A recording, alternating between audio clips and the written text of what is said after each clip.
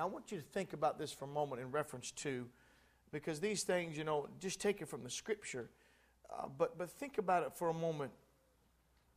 This idea of just being a warrior. In the natural, it takes a warrior.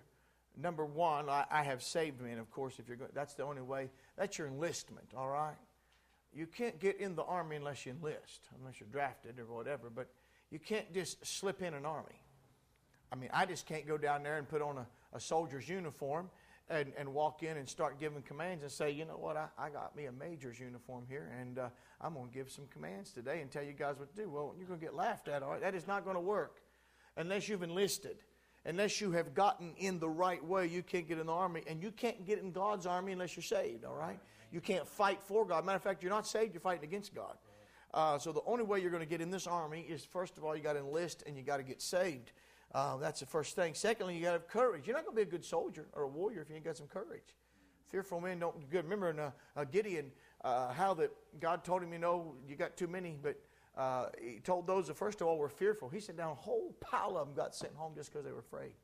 They were there, and they had their armaments, and they're ready, and it looks like at least they're ready to fight. But if you give them a chance to go home, they go home. You open the door for some folks, and that's what they do. Just give them a chance. You can tell they're just waiting there. I've been around sometimes folks, and you're working with them, and you can tell they've lost heart. You can tell it's been a long day, and you can tell that they're kind of done. And it's just like you look around and say, look, man, why don't you go home? I'll finish up. Why don't you go home? I'll finish up, because at that point that they're just going to be a drag. So you just will go on and finish it yourself. Secondly, is alert. You got to have men that are awake. A sleeping soldier is going to be a dead soldier. You got to have men, not only him, but those men that he's there trying to keep alert for. And fourthly, discipline. These are things that an army creates. An army, first of all, you want men of courage. You want men that are alert, and you want men that are disciplined, that have their priorities right, that aren't entangled in things, that have got their so to speak, their ducks in a row, and they know how to fight, they know how to use their weapon, they know how to do this stuff without being told, and they know how to take orders. And I was watching a little documentary here recently. And my mind was kind of fried on the way home. And so I had a documentary with me. And on the way home from Mexico, I was just so tired mentally. And I said, well, I'm going to watch this documentary of war. And it was on a particular battle and about the difficulties that they faced and the struggles. And this particular soldier was saying, he said, you can prepare a man for how to use his weapon. You can prepare a man, he said, for how to take orders. You can prepare him that he's ready to do whatever he's told to do. He said, but you can't prepare him for war. He said, when you get there, he said, it's nothing like what you ever thought it's going to be. He said, you can't really tell him or prepare him. You can get him prepared so that he's able to face and endure, but the actual experience of it, until you get it, buddy, until you hit it, there's no way to really tell you how it's going to be like. And that's our life, many ways. There are many experiences that we have that no matter how much you talk about it, no matter how much you explain it, until it actually gets you right in your face, you're not going to really grasp what's going on.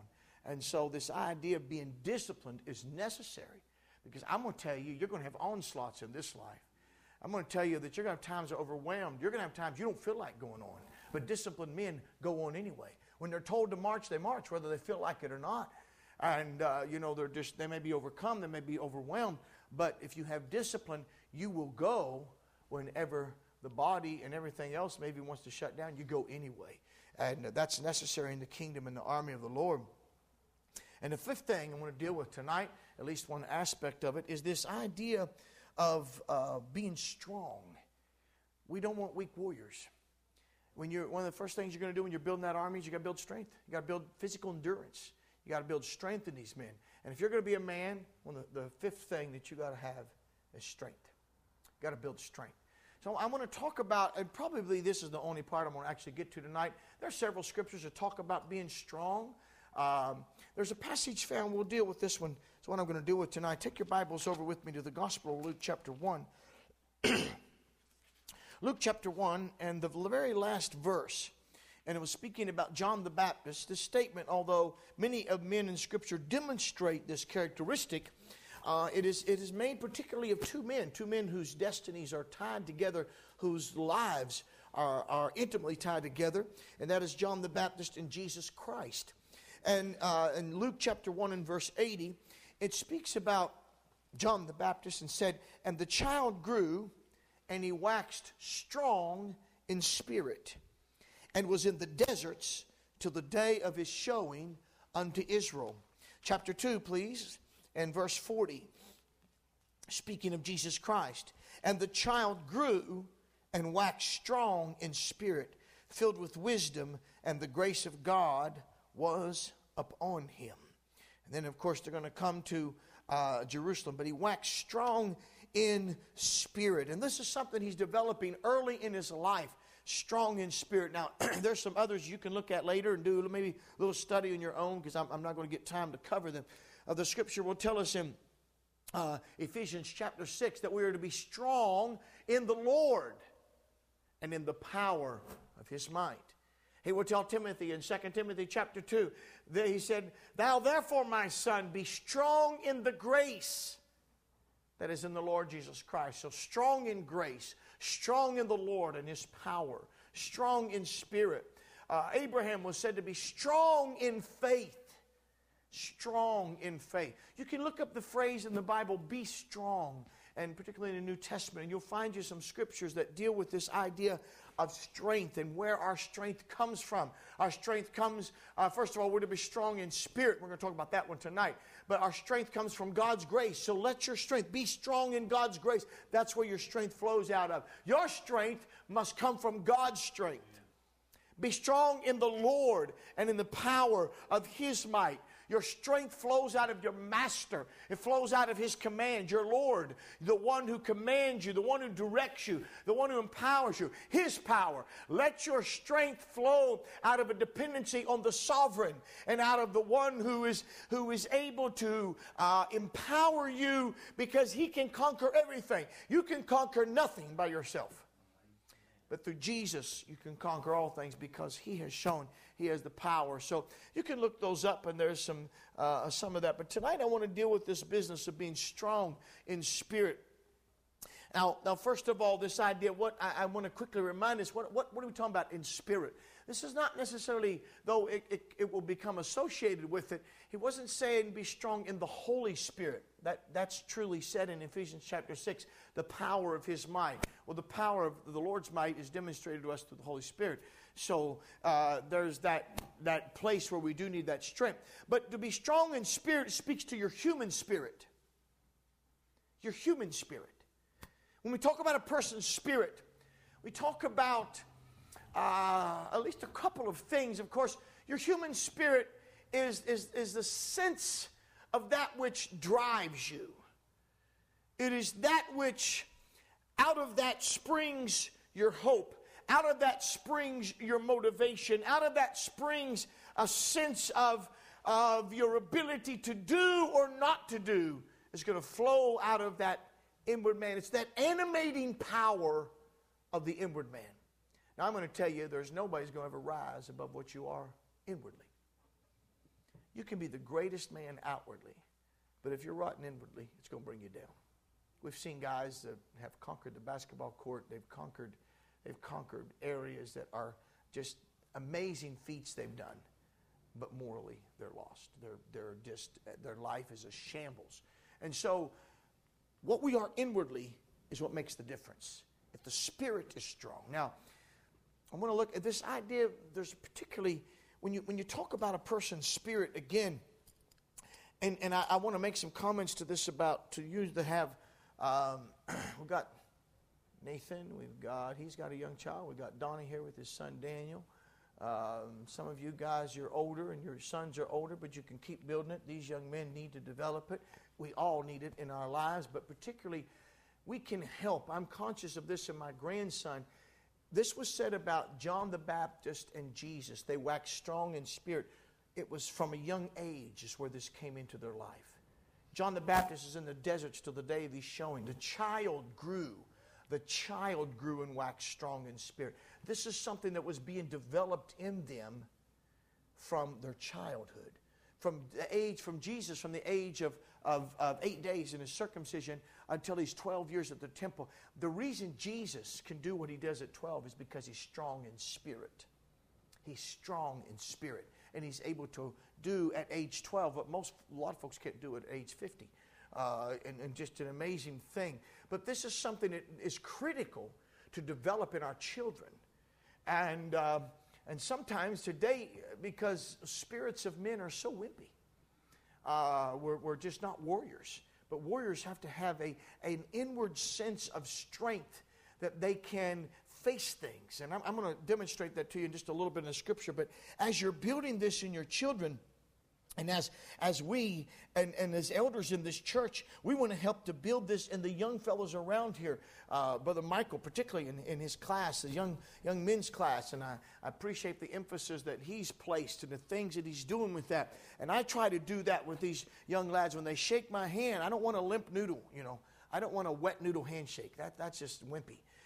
You've got to show your sons, even your daughters. That's okay. If you got daughters, I hate this kind of. You're not a puppy dog, okay? That's how you shake a puppy dog's hand. He can't shake your hand. He just kind of sticks his paw out there, and you can grab it and give it a little shake, and you get these puppy dog handshakes. I'm like, you got some strength of spirit? You don't even put any energy in the handshake. I got to provide the shake. You provide the hand. I got to provide the shake. And, and it's like you get nothing with this, and you just get this limp noodle that's just stuck out there. And I tell young men, no, son, you're going to shake my hand, grip it, okay? Now, I don't need you to break my fingers. I'm not. This isn't some test or contest of physical endurance here, but firmness says respect. Firmness says a sense of dignity and nobility and strength. It says a sense of propriety, and not like, instead of complacency, it says energy instead of listlessness and laziness. And it says that, hey, I'm on board. I'm really greeting you today. And you stick that hand out and you shake that thing. It says that you are a person that there's a sense about you that you're alive. Woo! There's something in your life and you're not just kind of, puppy dogging it along. And I see when I get a young man, and even sometimes young ladies, and they shake my hand and say, no, that ain't going to do. You're going to do that again. Get that right. Shake my hand right. So there's little things, and I'm conscious of this in my grandson. I'm watching his actions because the men of our culture become so effeminized. Our whole expression physically says, I'm this. I don't know why, but I hate men stewards in an airplane. Maybe that's wrong on me, but I'm telling you what, buddy, everyone I've seen is just on the limp side, all right? They're just on the limp side, and when I walk onto that airplane and I know the stewardess is not going to be a stewardess, it's going to be a steward, I'm like, oh boy, here we go. I hope I get the lady that serves me, I don't mind her, sir, what would you like to drink? I can deal with that from a lady, that's quite all right. But when I get a guy, sir, what would you like to drink? That kills me. I'm just like, I really don't want anything to drink. It just want to set you off. And but that's become our culture, and that's become so acceptable. I'm not saying a man can't do that job, but men seem to have a hard time doing it like a man. And this idea of your spirit, what you put into your child's spirit matters. What you put in your spirit matters. You can fill your spirit with garbage and can become polluted. You can depress a child's spirit. You can browbeat them. You can tell them they're nothing all the time. And you can so depress their spirit that they have no sense of self-worth. They have no sense of value about the person because you beat them down and they become depressed. Your spirit can be also on the other side. You can puff up their spirit. They become so arrogant and so independent that they think the world owes them. Life owes them, and they don't have to contribute anything because everybody bows at their feet. And ultimately, that's going to bring defeat in their life. Your spirit can be so discouraged that it's filled with negativity, that it faints, it becomes complacent. Your spirit can become so pampered. I've seen children sometime today as you're growing them up and you so coddle them and pamper them on every little thing that, every little bruised knee becomes a major trauma. Every little scratch is 911 time. And there's none of this. What? Yeah, I see you got a cut. Okay, it's all right. It's a little bit of blood. Go wash it off, stick a Band-Aid on. You got work to do. Come on, let's go. But it's like, oh, my little baby. And, just, oh, Daddy will make it better. That kills kids. You're making their spirits wimpy. You're not building any spirit in them. They don't have any sense that, hey, life will throw you some hard hits. And you got to be able to take them. And you got to be able to keep on going, all right? You can't lose your focus because you got a bruised knee, all right? And you smashed your finger. We all feel for you because we've all had it happen. But life is bigger than your bruised finger right now. So this human spirit is critical. I want to drive this home. Let me get here. Hang with me here a second. I want to remind you of some things, some men in the Bible, and just, again, what this means to be strong in spirit. And quickly, I'll probably not get there. And if I don't, I might just pick it up next Wednesday night and teach it to the whole church. Let's go through Scripture for a moment and remind you of some men that possess this strength of spirit and what it produced in their life, what they were able to do. First of all, Joseph. When I think of a man that's strong in spirit, I think of Joseph. And let me just give you three things that he did. The first thing he did was he overcame the hatred and the rejection of his siblings. Nothing worse. You're in a family, all right? You're raised up. You got brothers. You got sisters. And they cut you out. You've all heard of the black sheep of the family. Hey, there's some folks that they lose it in life. They just lose it because mommy or daddy. Now, Joseph, of course, was favored by his father. We understand that. And his father was probably wrong in some of that he did. But whatever it was, it led to the fact that Joseph became hated. How would you feel towards your brother? Let's just try to be honest right here. That if your brothers took you and were able to do that and sold you off into slavery, all right? And you went through hardships, buddy. You had to work. You didn't get any pay. You became a piece of property. You became somebody's possession. Hey, your father's a wealthy landowner, all right? Your father's got wealth. You're going to inherit it. And you just lose it all of a sudden. And you became somebody's slave. And then the tables turn. And you're able to put it back on your brothers. How many of us would say, well, what goes around comes around. He overcomes this. He doesn't let the hatred and rejection of his brothers make his spirit bitter because he is strong inwardly that he's able to endure this. He endures difficult circumstances with a good attitude. How many of us really, it's very difficult for us to imagine this. And I don't know that I could sit here and say that, oh yeah, I could do that, Brother Woods. But I pray that we could develop the kind of spirit that would enable us to do that. How many of us could sit in a prison for 3 years and still keep our chin up and still keep our joy on top? Or how many of us would be at the depths of despair? Joseph is going to first be a slave, and then he's going to rise because God blesses him, and then he's going to get unjustly thrown in prison, and he's going to be there a while. Right? He ain't getting out in 6 days. He's going to be there a few years. He's going to get stuck in that prison, and he's there unjustly. But when you read about Joseph, you don't find where he's getting down about it. I'm sure he had some dark days. I'm sure there was some difficult times. But he's still helping guys. He's interpreting their dreams. Hey, when you guys get out, remember me, okay? They get out and forgot about him. Until finally, God brought it about in his time. It all works about in God's time. Paul sits in Caesarea for 2 years in prison.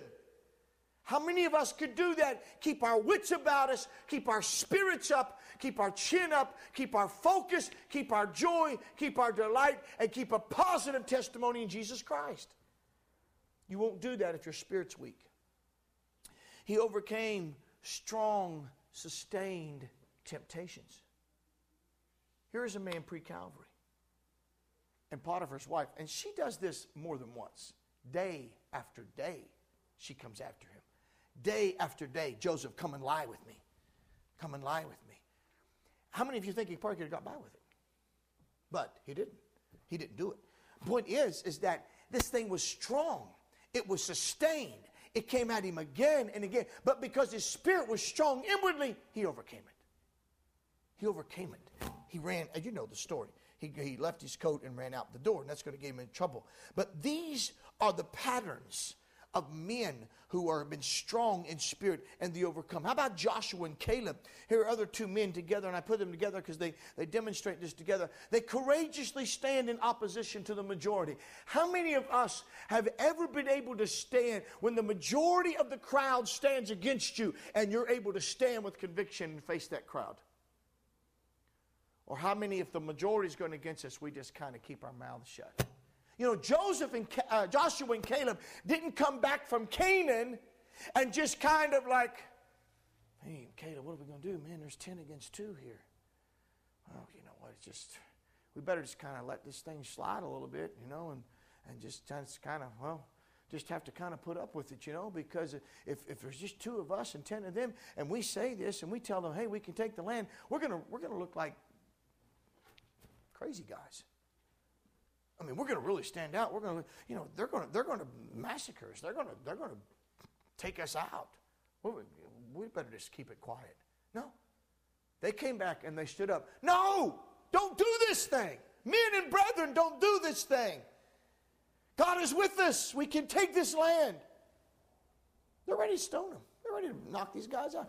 How have you done in the face when you have to stand up to a majority? You're in the minority crowd.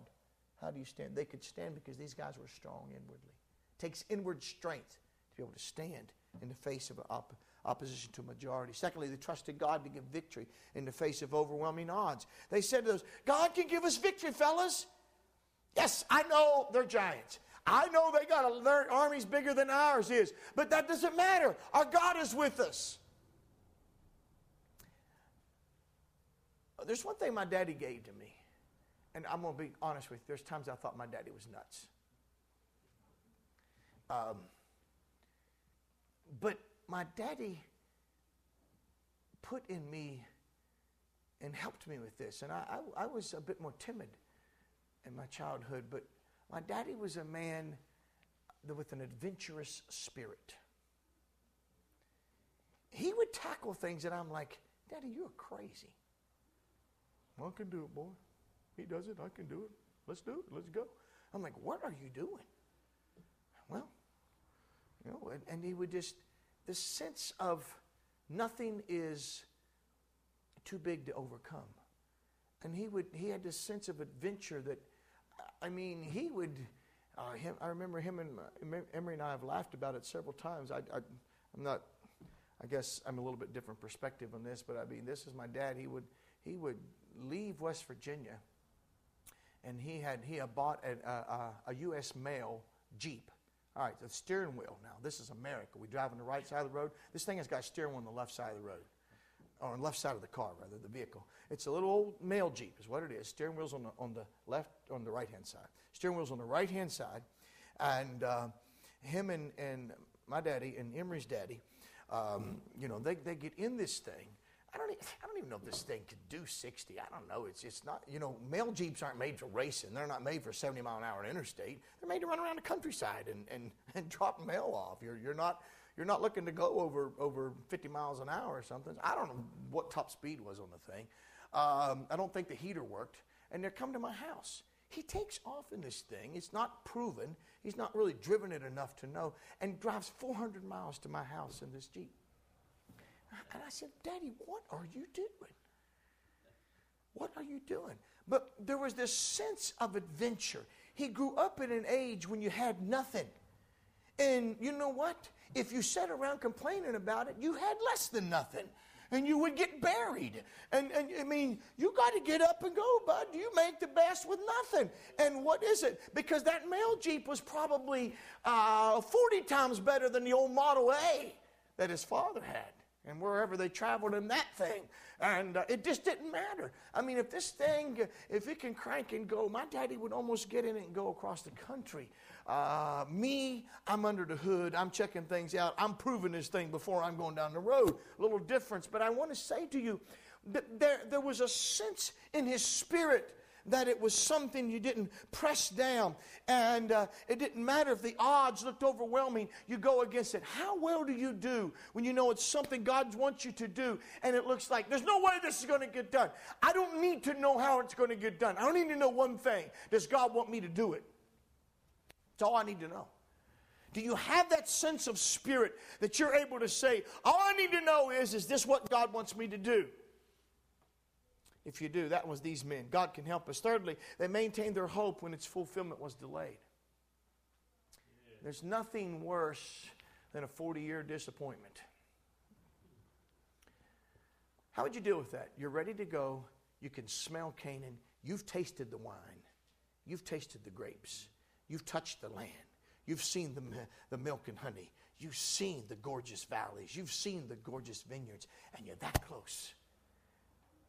And a bunch of sorry, complacent, fearful unbelievers put a 40-year delay on your victory.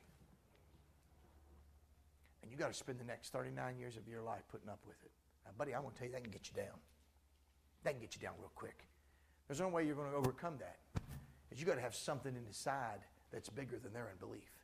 You have something inside of you that's stronger than what their mess is that's going on.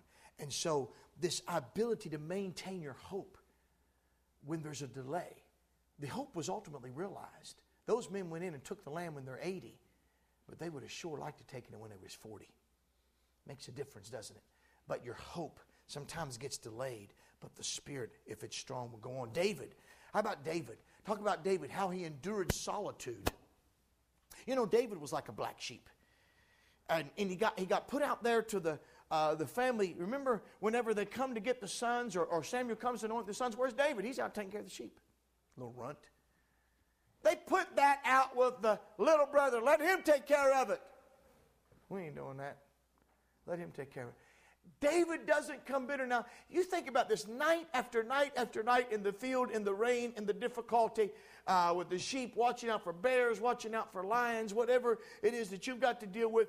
And the solitude of it, he has nobody to help. I get amazed. I remember when we came to this church and in WPC years ago, and there was this cry, and there's been this cry sometimes in Christendom. It's kind of a sad thing that, what are we going to do? You know, we need something for our children to do. We need something for our children to do. Can I tell you, if you're the mom and dad, you can provide everything they need for them to do.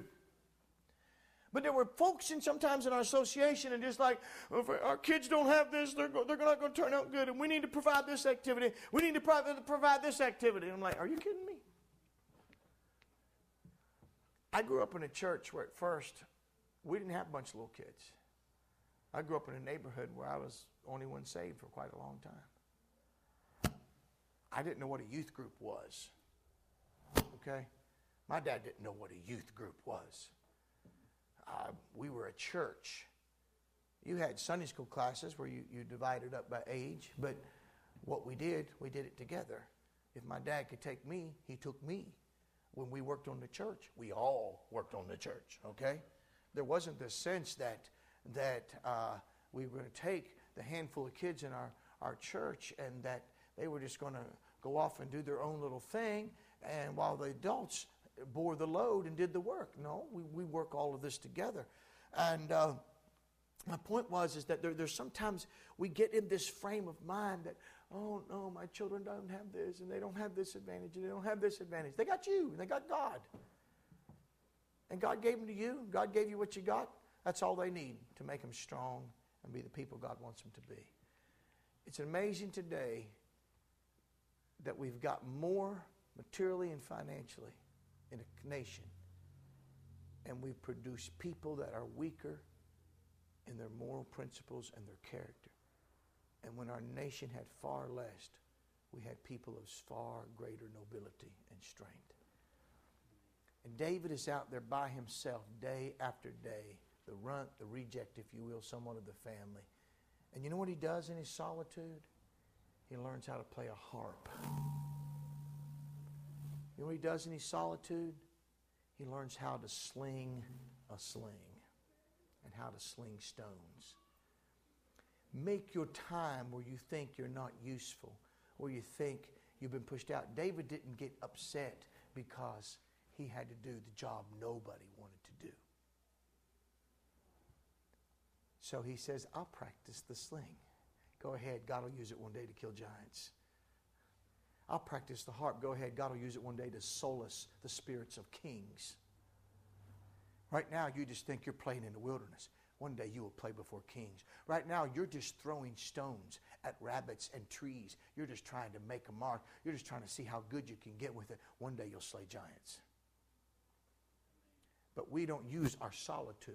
We don't use our times in which people put us out to be nobodies because our spirits aren't strong. The Spirit's got to be strong so you can use that time to build you. And then when the hour comes, God can do great things. Secondly, he faced the enemy alone. He did. You know, it's something. You get to kill the bear and there's no one to brag to. You're by yourself. You kill the bear with your bare hands. He comes take a sheep. The lion comes or whatever. You get to lay him out of the lion's mouth. You kill the bear with your own bare hands. Now maybe he tells a story. Right, David. Sure you did. Sure you did. Nobody sees him kill it. Who sees him kill the bear? It's his story. It's his story. Sure you did, David. Right. Yeah, I did, fellas. I'm telling you, the bear came down. God came home and got him. I killed him with my bare hands. You've been drinking too much. You've been out in the sun too long, little fella. You got something going on, something messed up. He knew how to face the enemy alone. He wins his victories. He wins his battles. It doesn't really matter what people think about that. He wins the victory. He could face the enemy and beat him when he was by himself. Thirdly, he waited on God to exalt him. I think the strength of character of David and this time in which David could have been king. He could have influenced the people. He could have beat Saul. He could have taken him. But instead, David will wait. He is the anointed king over Israel, and he's having to hide in a cave. He's on the run. But you know what? He says basically, I'm not going to be king until God makes me king. And when God makes me king, it'll do it. He's got the ability. He's got the men behind him. He's got the anointing. The prophecy is with him. But he says it's not until God does it. I'm not going to do it. I will not make myself king. God will have to make me king.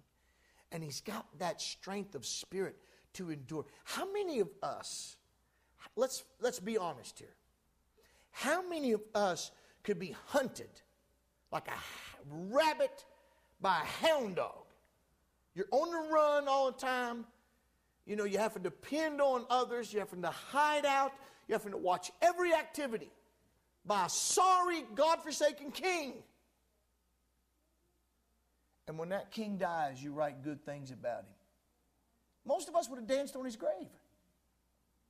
He had a chance to kill him. He did. Exactly. He had a chance to kill him and wouldn't. Now, there's reasons why David does that, but that's exactly right. But how many folks give him that? Because to them, there's no nobility. There's no nobility. I had a situation recently where just a situation about a particular document. Somebody wanted me to at a certain time, I was given a document. I was given certain power because of this document for a certain purpose. And some years went by. You know, that purpose didn't materialize. It wasn't necessary, and never did exercise my authority under that document. But later on, an opportunity came, but the situation is far different situation. I think the documents may or may not have still been good, but assume it was still good.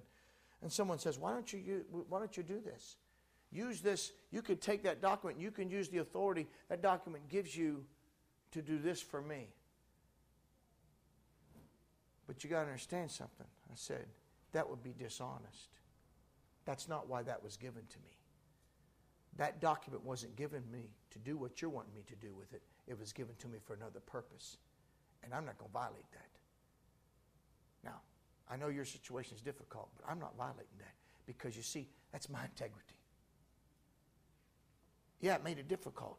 Sometimes people have a hard time thinking that you can have, because we don't have much integrity in this world. And when you do that and you live by this principle, and that's the way David was. He's a man of principle. I'm not here to execute the king. I don't have that power. I don't have that authority. I'm not executing. God didn't give me a leeway that I can touch his anointed and take him out. If he gets out, God's taking him out. I'm not doing it. If God tells me to go destroy a king, I'll go destroy a king. But I'm not going to do that. This man waits on God to exalt him. Elijah, quickly, let me get through these. Elijah interceded for and suffered with his nation. It takes people strong in spirit to suffer for their nation with them and to intercede for that nation and to cry out for it. Secondly, he confronted idolatry alone.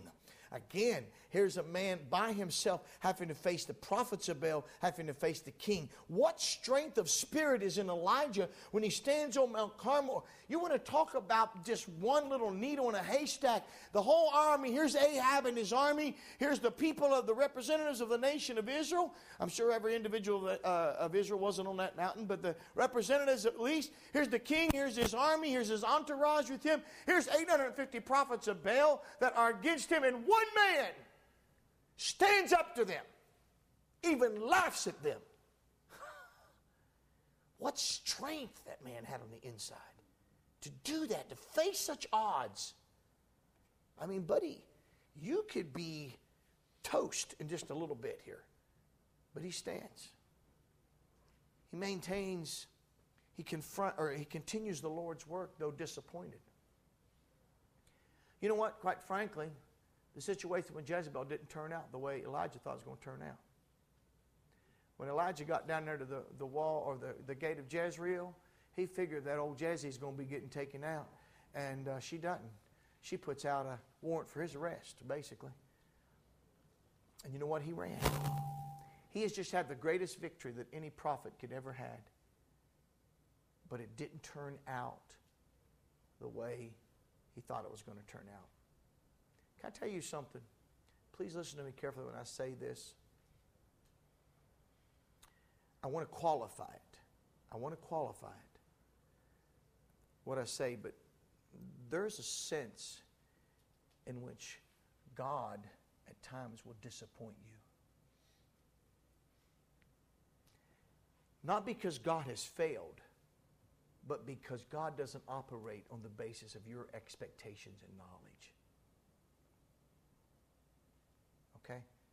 Can I tell you, Elijah was not just upset at Ahab, he was a bit upset at God. I've done all this work. I thought Baalism was coming to the end, and the queen that brought it to this country is still alive and is after my head. In other words, now you think, well, what's the big deal about it? Folks, she's been after it for 3.5 years. He's had to hide. He thinks it's over. 3.5 years. Finally, God's told him, go show yourself to Ahab. It's finally over. I don't have to hide out anymore. And what's Jezebel do? I'm coming after you. She hadn't stopped. He's got to go back into hiding. He's got to go back into hiding. He thought the time of hiding was over. And the time of hiding is not over. He has to return to hiding. Well, you know what? We can blame him all we want to, but I'm going to tell you right now, there's been times that you and I have been disappointed at God. It isn't because God did wrong. It isn't because God failed. It's because we had a wrong perspective of what God was going to do, and we looked too far down the road and thought we had it figured out, and there was a curve in the road we didn't see. And God didn't tell us about it, but we just didn't trust it, and we had it all figured out. But let me tell you what this man will do. You know, he's got to go on a 40-day fast, and he gets to the mountain. This is some of the hardest thing to do, and he looks at Elijah. Now, Elijah hasn't failed. He's had to go back into hiding. Jezebel's after him again. He doesn't have an army behind him, all right? Do you think Ahab's going to support Elijah? You know, do you think those guys are going to come out of their caves? No. He's going back into hiding where he didn't. He just came out of hiding, and he's going back into it. And God comes to this cave. You know the story. And you know what God really tells Elijah? Elijah, go back to work. Go anoint your successor, Elisha. In other words, basically, I'm about done with you. You're just about through. Elisha's going to take your place. You know, you want to talk about sometimes rubbing salt in the wound. It's one thing when you have someone that succeeds you. It's another thing when you got to go train them and anoint them. It's like you get a guy that, you know, you've seen this. He's get this job and he's got this nice job, and the boss comes, okay, I want you to know that we're letting you go. And but by the way, you're going to train your successor. We're like, I bet I am. You know, it almost appears that way, Elijah. You know, your days are just about done, and what you've done. But I want you to go down and anoint the folks that are going to take over after you. And he does. He does. You know what he did? He went back to work, and he went and did what God told him to do. And there's a few more things meant about Elijah, but he's fixing to pass off the scene. And Elisha's going to come and do twice the miracles that Elijah did. Whew. What strength of spirit. How many of us would have been so disappointed, so downcast, and so downtrodden with like, there's no way I'm going back out there. Yeah, you are. Well, Jezebel's after me. I don't care if she's after you. Go anoint Elisha because it's time for you to move on. This is a man. Daniel, another man. He maintained his integrity and purity in a pagan culture. Wow. What nobility there was in this young man. What strength of spirit to endure. What temptations must have came to him. But he is in an absolutely godless culture. And this man maintains his integrity and his moral purity. He maintained a life of intercession. Wow. I mean, Daniel is going to live the majority of his life outside of the country that he's a part of. He's a Jew. He's got a heritage. And at a young age, he has to leave his hometown and leave his heritage and grow up and die in a pagan country. And he does it and becomes one of the most noblest men you've ever seen. And you know why? Because all through that, he keeps praying. And he keeps interceding for his country. And if I cannot be there at home, a part of the king's court, then I will pray here until God can restore my people. He maintained a life of intercession. He maintained hope through difficult visions. And I say he maintained a life of prayer. How many of us, when you get discouraged, you quit praying instead of keep praying? How many of us, when we come to the place we face a difficulty in our life, instead of going and finding a place and praying through it, we shut down our prayer time? Happens, not Daniel. What are you going to do when they're against you? Keep on praying. Maintains hope through difficult visions. You see, how would you, even right now, sometimes it's difficult for us. God's told us some things about coming on our nation, and it hurts. This is our country. I love my country. I don't really want to see my country destroyed. I don't delight in that. Well, God shows Daniel things that's coming on his people, and they're not nice. Matter of fact, he's struggling with these things. He is gripped by them. Read the story in Daniel. He is like, my countenance, I was struggled by the visions in my head. How many of us have such a strong spirit? Your spirit is so strong that God can tell you something a year from now that's going to be devastating. And you can keep a strong enough outlook to function normally until that day comes. That takes a lot of strength. That takes a lot of fortitude. When he knows his country is going to, guess what they're going to do, fellas? Yes, Daniel, they're going back to the homeland, but guess what? Now it's the Persians. It's been the Babylonians. It's going to be the Greeks.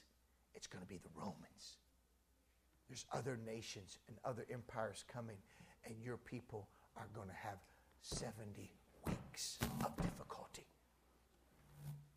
The ultimate end will issue in victory, but you're going to pass through a great fire. If God told you 1 year from now you were going to pass through the most difficult trial of your life. No? Somebody go see if any, I don't know if you can do anything about that or not. I don't know if it's me or what. If God told you a year from now you're going to pass through the most difficult trial of your life for a year, how many of us would have a hard time getting that out of our mind for a year? You see, God can't tell the future to many of us because our spirits are unable to bear it. But Daniel's spirit could bear it. He's a prophet. His spirit is strong. A couple more here. How about Mary? This is a woman. Because we need women with strong spirits. She maintains her faith among the people who have compromised. And I've kind of talked about that before, but this is what she does. And her people have compromised, but Mary is pure and a virgin. She maintains discretion and confidence when she is misunderstood and condemned. And I've mentioned those things recently. She's misunderstood, she is condemned, but she maintains her discretion and she maintains her confidence. And she overcomes the limitation of her own understanding to accept her own son as Messiah. Think about this. You know, we talk about it, how great it is. We look at it. We're not Mary. You can say what you want to, but there's a lot of things going to go through your mind when you are giving birth to somebody and then you bow to the one you give birth to as your creator. Let me tell you, God couldn't have chosen just any young woman to do what Mary did. He had to have someone who was strong in spirit. You think about that. Yeah, Mary, you gave birth to him, but it's just a man. Mary, you gave birth to him. You should be greater than him. She overcomes all of that, and on the day of Pentecost, she's there to receive the Spirit and to worship the very one she birthed. She nursed. She taught how to speak. She taught how to read. She taught him his ABCs. She fed him with a spoon. She nursed him and held him close. She changed his diaper. And then she bows to his glory. Now I'm going to tell you something. You got to have something on the inside that's real and faith to do that. How about John the Baptist and Jesus himself, these very two men that are strong in spirit? John endures a difficult environment in childhood. Today we blame everything on the difficult environment. Oh, this child didn't have much growing up. They didn't have this. They didn't have this. And that's why they are the way they are. Man, John grew up in a desert. He grew up in a desert. He had nothing. His parents would die when he's young. The child was in the deserts. He grew strong in spirit. He's in the deserts till the day of his showing. How many of us could spend, even let's say he goes there when he's 15. He probably went there earlier. He doesn't preach till he's 30. 15 years alone in the desert. 15 years. You better have something more than the norm. Strong in spirit. Strong in spirit. He opposed the religious establishment. You know, most fellows today are not strong enough in their spirit to stand up against the religious establishment of today. Pastors are not strong enough in spirit. He reproved the evil that was in his government. Jesus himself maintained his integrity in obscurity. He maintained his identity in the midst of criticism and skepticism. And he maintained the intention of his coming. He never lost focus. I'm not going to go through any more of that. I hope you've got the idea of being strong in spirit. Quickly take your Bibles. I'm not going to probably get through all of this for sure, but I want to give you this to at least we'll see where we're going to go with it. Maybe later I might just preach it to the whole church. But I want to go back to this idea of growing the Spirit and where the principal aspect of this comes from. Go to 2 Corinthians, and we're going to start. Well, I'll get there in a moment. Change my outline. 2 Corinthians, please, and we're going to start in a verse in chapter 4. Chapter 2, 2 Corinthians chapter 2.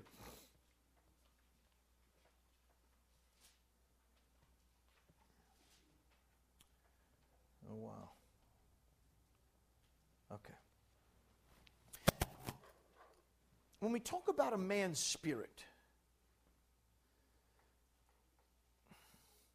where this is seen and the principal aspect of that spirit,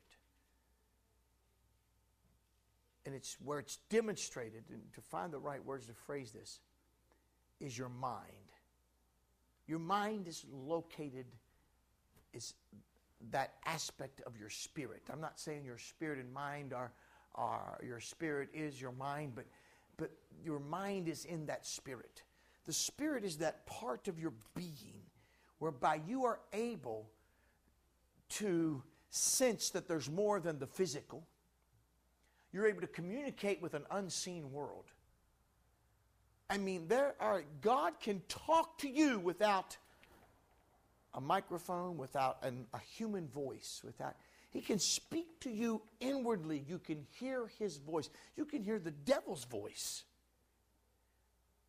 A spiritual being can speak to you without you seeing that being or using your physical ear. You can hear inwardly. Inwardly, you can hear and communicate. You ever had God talk to you here? You ever had your mind and heart speak? You ever heard things and voices in a sense? And I'm not talking about being a schizophrenic here. I'm talking about God talking to you, suggestions and things that come to your mind. And a sense of the spiritual realm, that there are things that are there that are unseen, and I know they're there. And they are not a part of the physical world, but they're part of a spiritual realm. You can know God is there without seeing Him. God's made you that way. That's impressed on your spirit. But where's that all happen? Where's all that reality take place? Right here in the mind. The mind. That's where all of that goes on. That mind, when you talk about a man's spirit, the principal aspect of that is his mind. You know, we talk about this. You got to have a made-up mind. You got to have a made-up mind. You know what really we're saying? You got to have a strong spirit. You got to be strong in spirit. If your mind is weak, your spirit's weak. If your spirit's weak, your mind is weak. A strong mind and a strong spirit are essentially the same thing. Now let's talk about this. So, this mind, if you will, that's where you've got to build the strength. If you got someone who's strong here in their mind, they're strong in their spirit, they can overcome tremendous obstacles. That's what you try to build into warriors. Isn't that where you want? You got to have men that are spiritually, that are mentally strong. That's why we don't want homosexuals in our military. Because mentally they're unfit. They're psychological basket cases. They're psychologically derelict. And you want a warrior, you need somebody whose mind is strong and they're not in a dilemma over their gender.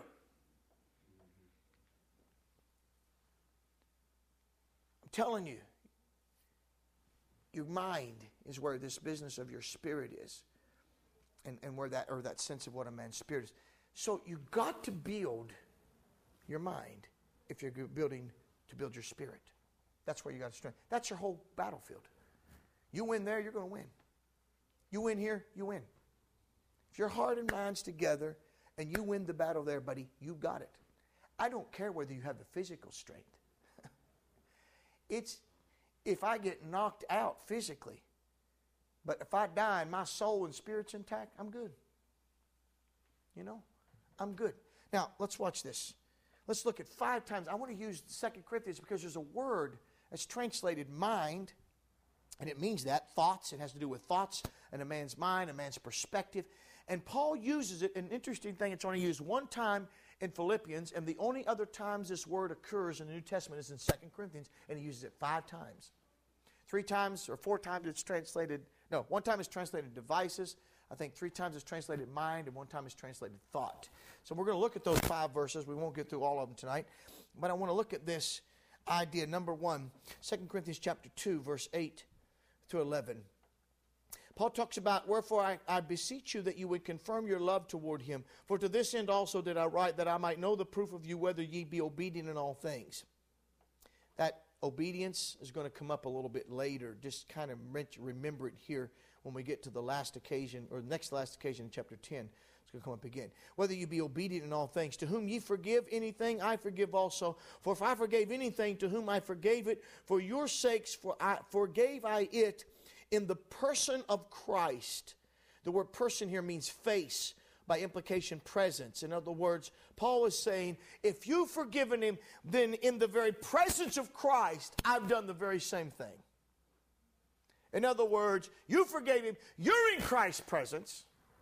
Christ is there, witnessing you. I'm in Christ's presence. In other words, the connection between you and us is Jesus. I'm not in your physical location, but Jesus knows. And he knows what you've done, and he knows what I've done. And he's the witness between both of us. He says, I forgive him. Now, why? Why? Lest Satan should get an advantage of us, for we are not ignorant of his mind. That's the word. His devices. The word devices here is the idea of a perception, a purpose, thoughts, intellect. Now, the first thing that I might not wouldn't normally take these in this order, but I'm just going to take them in this order because I'm just going to take them in the order in which they fall in the book itself. But what is a strong spirit? What is a strong mind? Where is an area that there's strength that has to be built? In order to have a strong mind, you've got to have a mind that is aware and understands the devil's tactics. Here he talks about, we are not ignorant of how the devil works, his mind. In other words, our minds are conscious of how the devil works. Here's where, again, you know what? We've preached it many times. Here's your battlefield, right? There's where the devil's going to attack you. Right there, in that mind. And if you don't know his attacks and you don't know his tactics, you're in trouble. If you are unable, many times, if people would just be able, they sit back and they're focused on their own little world, they're focused on their own little issue, they're focused on their own little thing, and they can never get beyond that. I'll tell you why. Their spirit's weak, and they're ignorant of how the devil works. If you would just sit back and say, hey, wait a minute.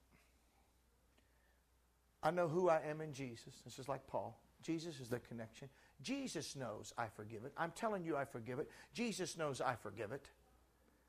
See, folks on the other end might say, well, Paul's not the way. Paul hadn't done it. Paul, he won't even come down here. He won't do it. He feels this way. And Paul said, no, Christ knows. Christ knows. I'm strong enough. I know that. I know how the devil works. The devil will work through unforgiveness. The devil will work through this tactic. He will use this tactic. He'll play on people's minds. That's what he does. He plays on their minds. He puts thoughts there, suggestions there to make people think that, oh, I didn't really forgive, or this didn't happen, or that didn't happen. On and it goes. And Paul says, no, sir, I'm telling you in the face of Christ, I've done this, and I know how the devil works. I'm not ignorant of his devices, and he is not going to pull one over on me. How many times have I seen things that, it looks like the attack is against me personally. And there is, in some sense. I may be the object at that moment. But I need to have enough mind and strength to say, wait a minute, I'm part of a bigger picture here. And it looks like right now that this thing is just coming at me, but I'm telling you what's going on here. I see what's going on here. The devil's trying to pull one over because if he gets me distraught, it's going to affect other folks in the church. Oh, no, you're not going to do that today, sir. That is not going to happen. You have to learn. If you're going to educate a man, when you're educating a soldier, one of the first things that you're going to educate him about is how the enemy works. He's got to learn battlefield tactics. This is how your enemy will do you. You got to be aware for this. You got to be prepared for this. You got to watch out for this. He'll come at this way. He'll come at this angle. He'll come at this angle. You and I do need to be aware of how the devil works, and he works in our mind. He will try to get us focused on our own situation so that we lose sight of the larger picture. I preached to the men, and I didn't really mention, I mentioned it to someone here, I mentioned it a little bit different way in Mexico. And when Joshua is going in again to Canaan land. Remember, we talked about his courage. And God tells him, as I was with Moses, so I will be with you. I talked about it here, but I want to reemphasize this point again. Then he goes on to say, God goes on to tell him, he says, and the land that I gave to your fathers, you're going to divide that land among the Israelites. Twice he mentions in this passage, as I was with Moses, and then he says, the land I promised to your fathers. Now, what's all that say? Why? And this is in connection with him telling Joshua, be strong and of good courage. Be strong and of good courage. Why is he talking about Moses and his fathers? I'll tell you why. Joshua,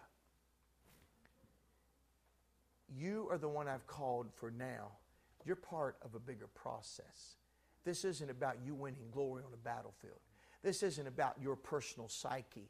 This is about me completing my promise to Abraham and to the people. You're part of something larger. You see, our problem is the devil wants us to get focused on our little world and our little box that we live in, and we just look at how we're treated. We just look at how we feel. We just look at what's going on and what we perceive that people are thinking and what people are doing. And can I tell you something? There's a church. There's a nation. There's a city. There's a whole lot that God is working here and there, and you are a vital part of that picture. Make sure you do what's right, and you say, okay, Lord, I get the picture now. I know I can do this thing because this business started over 400 years ago to a promise you promised back there unto a man by the name of Abraham, and he lived in a tent, and then his son Isaac, and then Jacob, and then a couple hundred years or more in Egypt, and then now I was a part of that, and Moses bringing them out. I'm not the big man on campus. I'm just part of a line of God's work and a program that God's got in place to bring this thing about to fulfill a promise and keep his word and be the God that he is. Washington, WPC of Washington's been called to do a work. You are vital in that. Don't get lost in your own little world, because you make a difference in the picture as a whole, and you are not the whole picture. You're just a piece of the pie. And one of the tactics of the devil is to get us to think that we're a big fish in a little pond instead of a little fish in a big pond. You're just part. What a glory. What a privilege. You know what we're doing today? We look at Wesley. That's them. They had their name to be a Wesley. We a Wesley. God used them in his plan of bringing the church to where it's at. If we fail and we compromise, you know what? We're going to lose out. God's still going to accomplish his plan, but we're going to lose out. I don't want to do that. I want to keep my focus that, God, you're doing something here. This is bigger than me. Use whoever you want to use. I use Moses, bud. Okay? I use Abraham. I use Isaac. I use Joseph. So, you know those good things that you got, Joshua? You know those people that are willing to follow you? You know that history that they have? You didn't give them that. I gave them that. You know this great Pentecostal blessing we've got? You know this great book that you and I have got to be able to preach and learn by? You know this great fellowship that you and I have? We didn't create it. We didn't make it. But we can sure share in it. Your mind must be knowledgeable of the enemy's tactics and how he works. Unforgiveness is a big one. Paul mentions that. So many things. If you look through the list of the men that I just gave you, you're alone. We all know this. We've been there. We've had the devil talk to us. We've had him accuse us. That's one of his tactics. He's just an accuser. He'll come at you and accuse you. He'll accuse your brother to you. He'll accuse your God to you. And you create an entire scenario in your mind, and then you announce truth to it. And you've created that scenario in your mind, and now you're distraught, now you're discouraged, and now you're having a hard time facing people. Now you're having a hard time dealing with things, and all because you've got caught up under the accuser of the brethren, and the whole battle has went on in your spirit. And before you ever faced anybody on the outside, you've already lost it on the inside because your spirit is weak. Glory to God. We need to keep our spirit strong so when we face the enemy, oh, I know that. We ought to be able to look and discern and perceive and say, oh, I know where that leads. Nope, I'm not going down that road. Not today. I know where that takes me. I know where that'll get me. That'll get me nowhere. That'll get me destroyed. Let's look at another one. Chapter 3. He uses the word again. Chapter 3 in verse 14. I'll start with verse 13. And not as Moses, which put a veil over his face, that the children of Israel could not steadfastly look to the end of that which is abolished, but their minds, you see this word minds, it's the same Greek word as devices back in chapter 2. But their minds were blinded, for until this day remaineth the same veil untaken away in the reading of the Old Testament, which veil is done away in Christ. Now the word blinded here means hardened. It doesn't mean to make blind like you say the eye. I'm not sure why they translated it blinded, but it means hardened. It means to petrify something. Now, this idea, their minds were hardened. Now, what's the scoop here? In 2 Corinthians chapter 3, the scoop is this. There's a comparison between the glory of the old covenant and the new covenant. He compares that which came with Moses and that which has come with Christ. And he talks about one was of the letter, another's of the spirit. One was unto condemnation, and the other is unto righteousness. He mentions that. There's a comparison of this. And he says that this thing were not like Moses.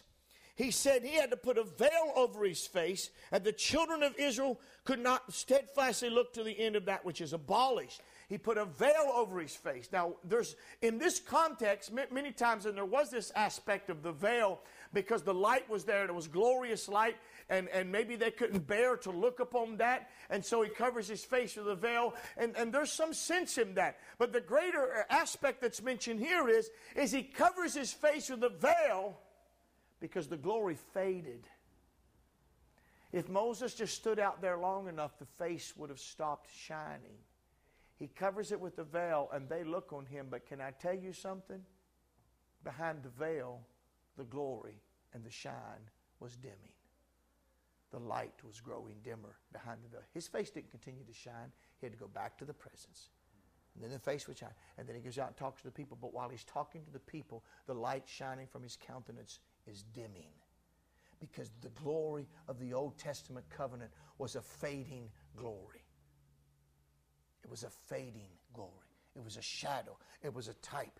And he says they couldn't see to the end. Moses didn't want them to see, and they couldn't see to the end. In other words, they couldn't see that glory was a fading glory. The law was not an end. It was a means to the end. What God did with the children of Israel was not his ultimate goal. It was something that was a part of the process to lead to the ultimate goal. The ultimate goal was Jesus Christ. Not Moses, not the law. The law is there to schoolmaster to keep us until Christ comes. It was a means to an end. It was not an end. But now watch. Paul says now, he says, this veil was on over them because their minds were blinded. And he said the veil was still there today. They're holding on to Moses. They're holding on to the law. They're holding on to their sacrifices. They're holding on to their ceremonies. They're holding on to their festivals. They're holding on to their feasts. They're holding on to all those things. And they can't see that the glory's faded, bud.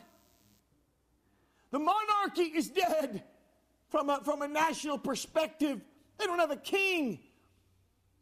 They don't even have an ark in their temple. The Ark of the Covenant is gone. The glory is faded. When Jesus died, the veil was rent. What's your point? They can't see that the New Testament or the Old Testament was a means to the end, and the glory has faded from it. Why? Because their minds are hard.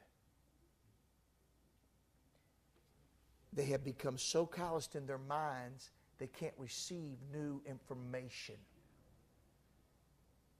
You can't receive new information when your mind becomes concrete. You know, we've talked about folks who make a little play on words.